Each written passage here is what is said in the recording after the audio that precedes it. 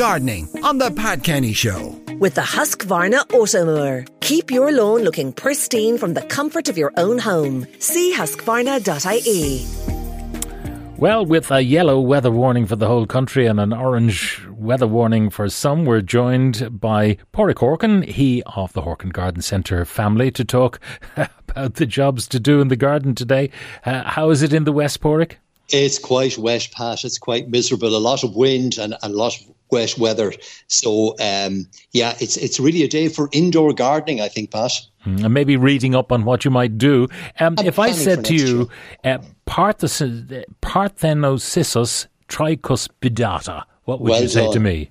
Well done. A great attempt. So Parthenocissus tricuspidata, this is a plant more commonly known as Boston ivy. And it's at this time of year that Boston ivy is at its very best because it's green in spring and summer and it turns a beautiful shade of orange and red. It's got that beautiful scarlet colour right through the late autumn and early winter period. So as light levels start to reduce, Pat, and as the temperatures start to cool, the green pigment starts to disappear and you get that beautiful red colour from Boston ivy. Of course, it comes to us from places like China and Japan, but it loves the Irish climate. And it gets its name, Boston ivy, because it's grown in many of the universities, particularly around the Boston area, hence the name Ivy League, the universities that compete in sport.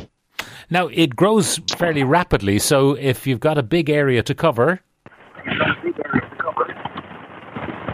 Oh, we are losing Pádraig there. We'll try and restore our connection or maybe get him on the telephone because it sounded like a digital problem. Are we back, Pádraig? We are. Yeah. We are indeed, Pat. So Parthenocissus tricuspidata, the common name is Boston ivy. This is the time of year to plant it in your garden, of course, on the next couple of dry days we get, or anytime during November, early December. And it makes a fantastic wall foliage plant. As I mentioned, it self-clings. It'll actually root to the wall itself, and it'll cover quite a large building in a short number of years. So this is a really good time, particularly as once the weather dries up and the soil conditions dry up, for planting climbers in general, not just Boston ivy.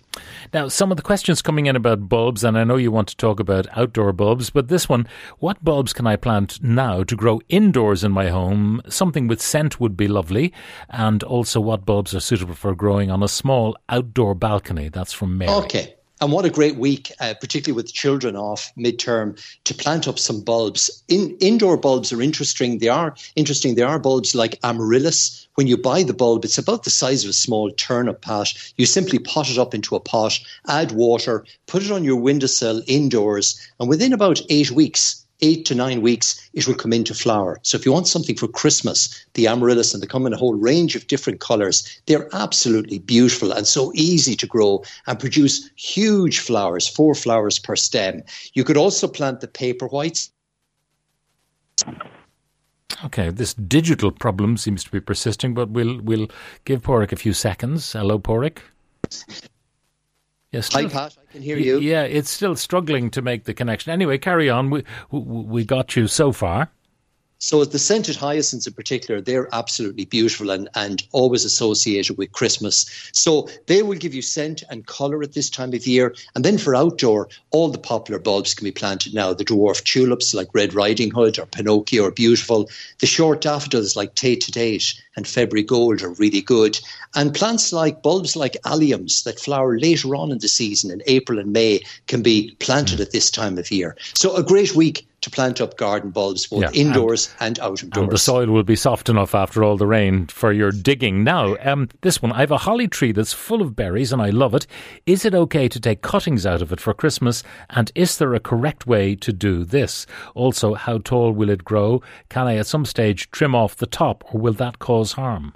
No, it won't do any harm. And holly, actually, I have a beautiful holly hedge myself in the garden, which is about 8 feet tall. I give it a trim once a year and it's absolutely gorgeous. It's a variety called Golden King, which produces beautiful red berries. But holly is relatively slow growing.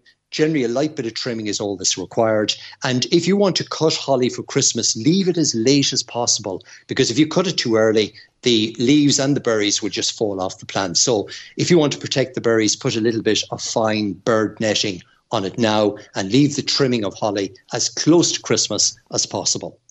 I have a Clematis Winter Beauty which is not doing well in a pot. I need to replant it. Should I leave it till next year? No, plant it out of doors. Winter Beauty is a beautiful winter flowering variety. It comes into flower just before Christmas, and it's got these beautiful nodding white flowers. It's a really, really pretty variety. It's also an evergreen variety of clematis, so it retains its leaf. But like the Boston ivy, Winter Beauty is a very, very vigorous climber, so it needs to be out in the garden soil. So transplant it now, give it a little bit of support, and it'll take off next spring.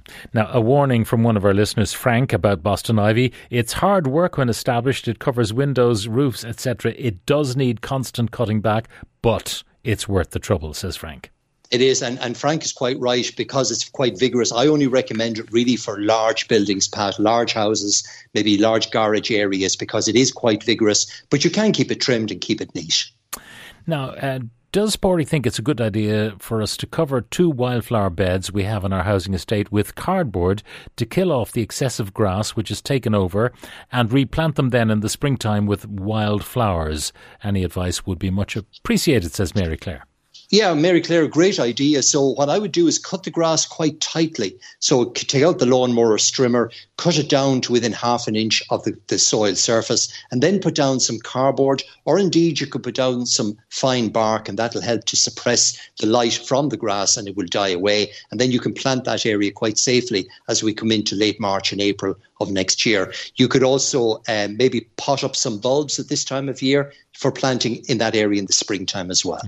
I have red algae growth on my garage and my house walls. Does Pádraig have any solution to get rid of this? It's very unsightly, says Bernard. It sure is. So red algae, like any algae, will grow particularly on north-facing aspects. And you'd often see it on the houses, Pat, that yellow or that red staining, I should say, right down along the building. You can use a treatment called Pro-Pak, which is a liquid. You apply it through a spray machine onto the wall, and that will kill the red algae or green algae within about 6 or 7 days. You need a dry, calm day, obviously, to apply it. But it can be applied over the autumn and winter period. Another holly question from Hannah in Galway. I have a holly tree in my garden. It has never had those lovely red berries. Is there a reason why? It's a very healthy tree, but constantly in the shade. It's not having any fun, Pat, because hollies are dioecious, which means that they have both either male or female flowers on the plant. So you need a male and female to get the berries, and the female is obviously the variety that produces the berries. Hollies come into flower in May, and you can distinguish whether you have a male or female plant by simply looking at the flower under a magnifying glass. So the male flower will have stamens, the little yellow stamens, and the female varieties have an ovary, so like a green bump in the centre of the flower. Now, there are varieties that are self-fertile. So if the listener wants to get a variety called Alaska, you'll have berries on the one plant, or another variety called J.C. Van Tall, Ilex J.C. Van Tall. Both of those are self-fertile, but in general, you need male and female. All right. Yes. A couple of quick ones to finish. Our neighbour cut down their ivy, and now privacy is gone. What can I plant that would grow quickly to outgrow a 5-foot wall?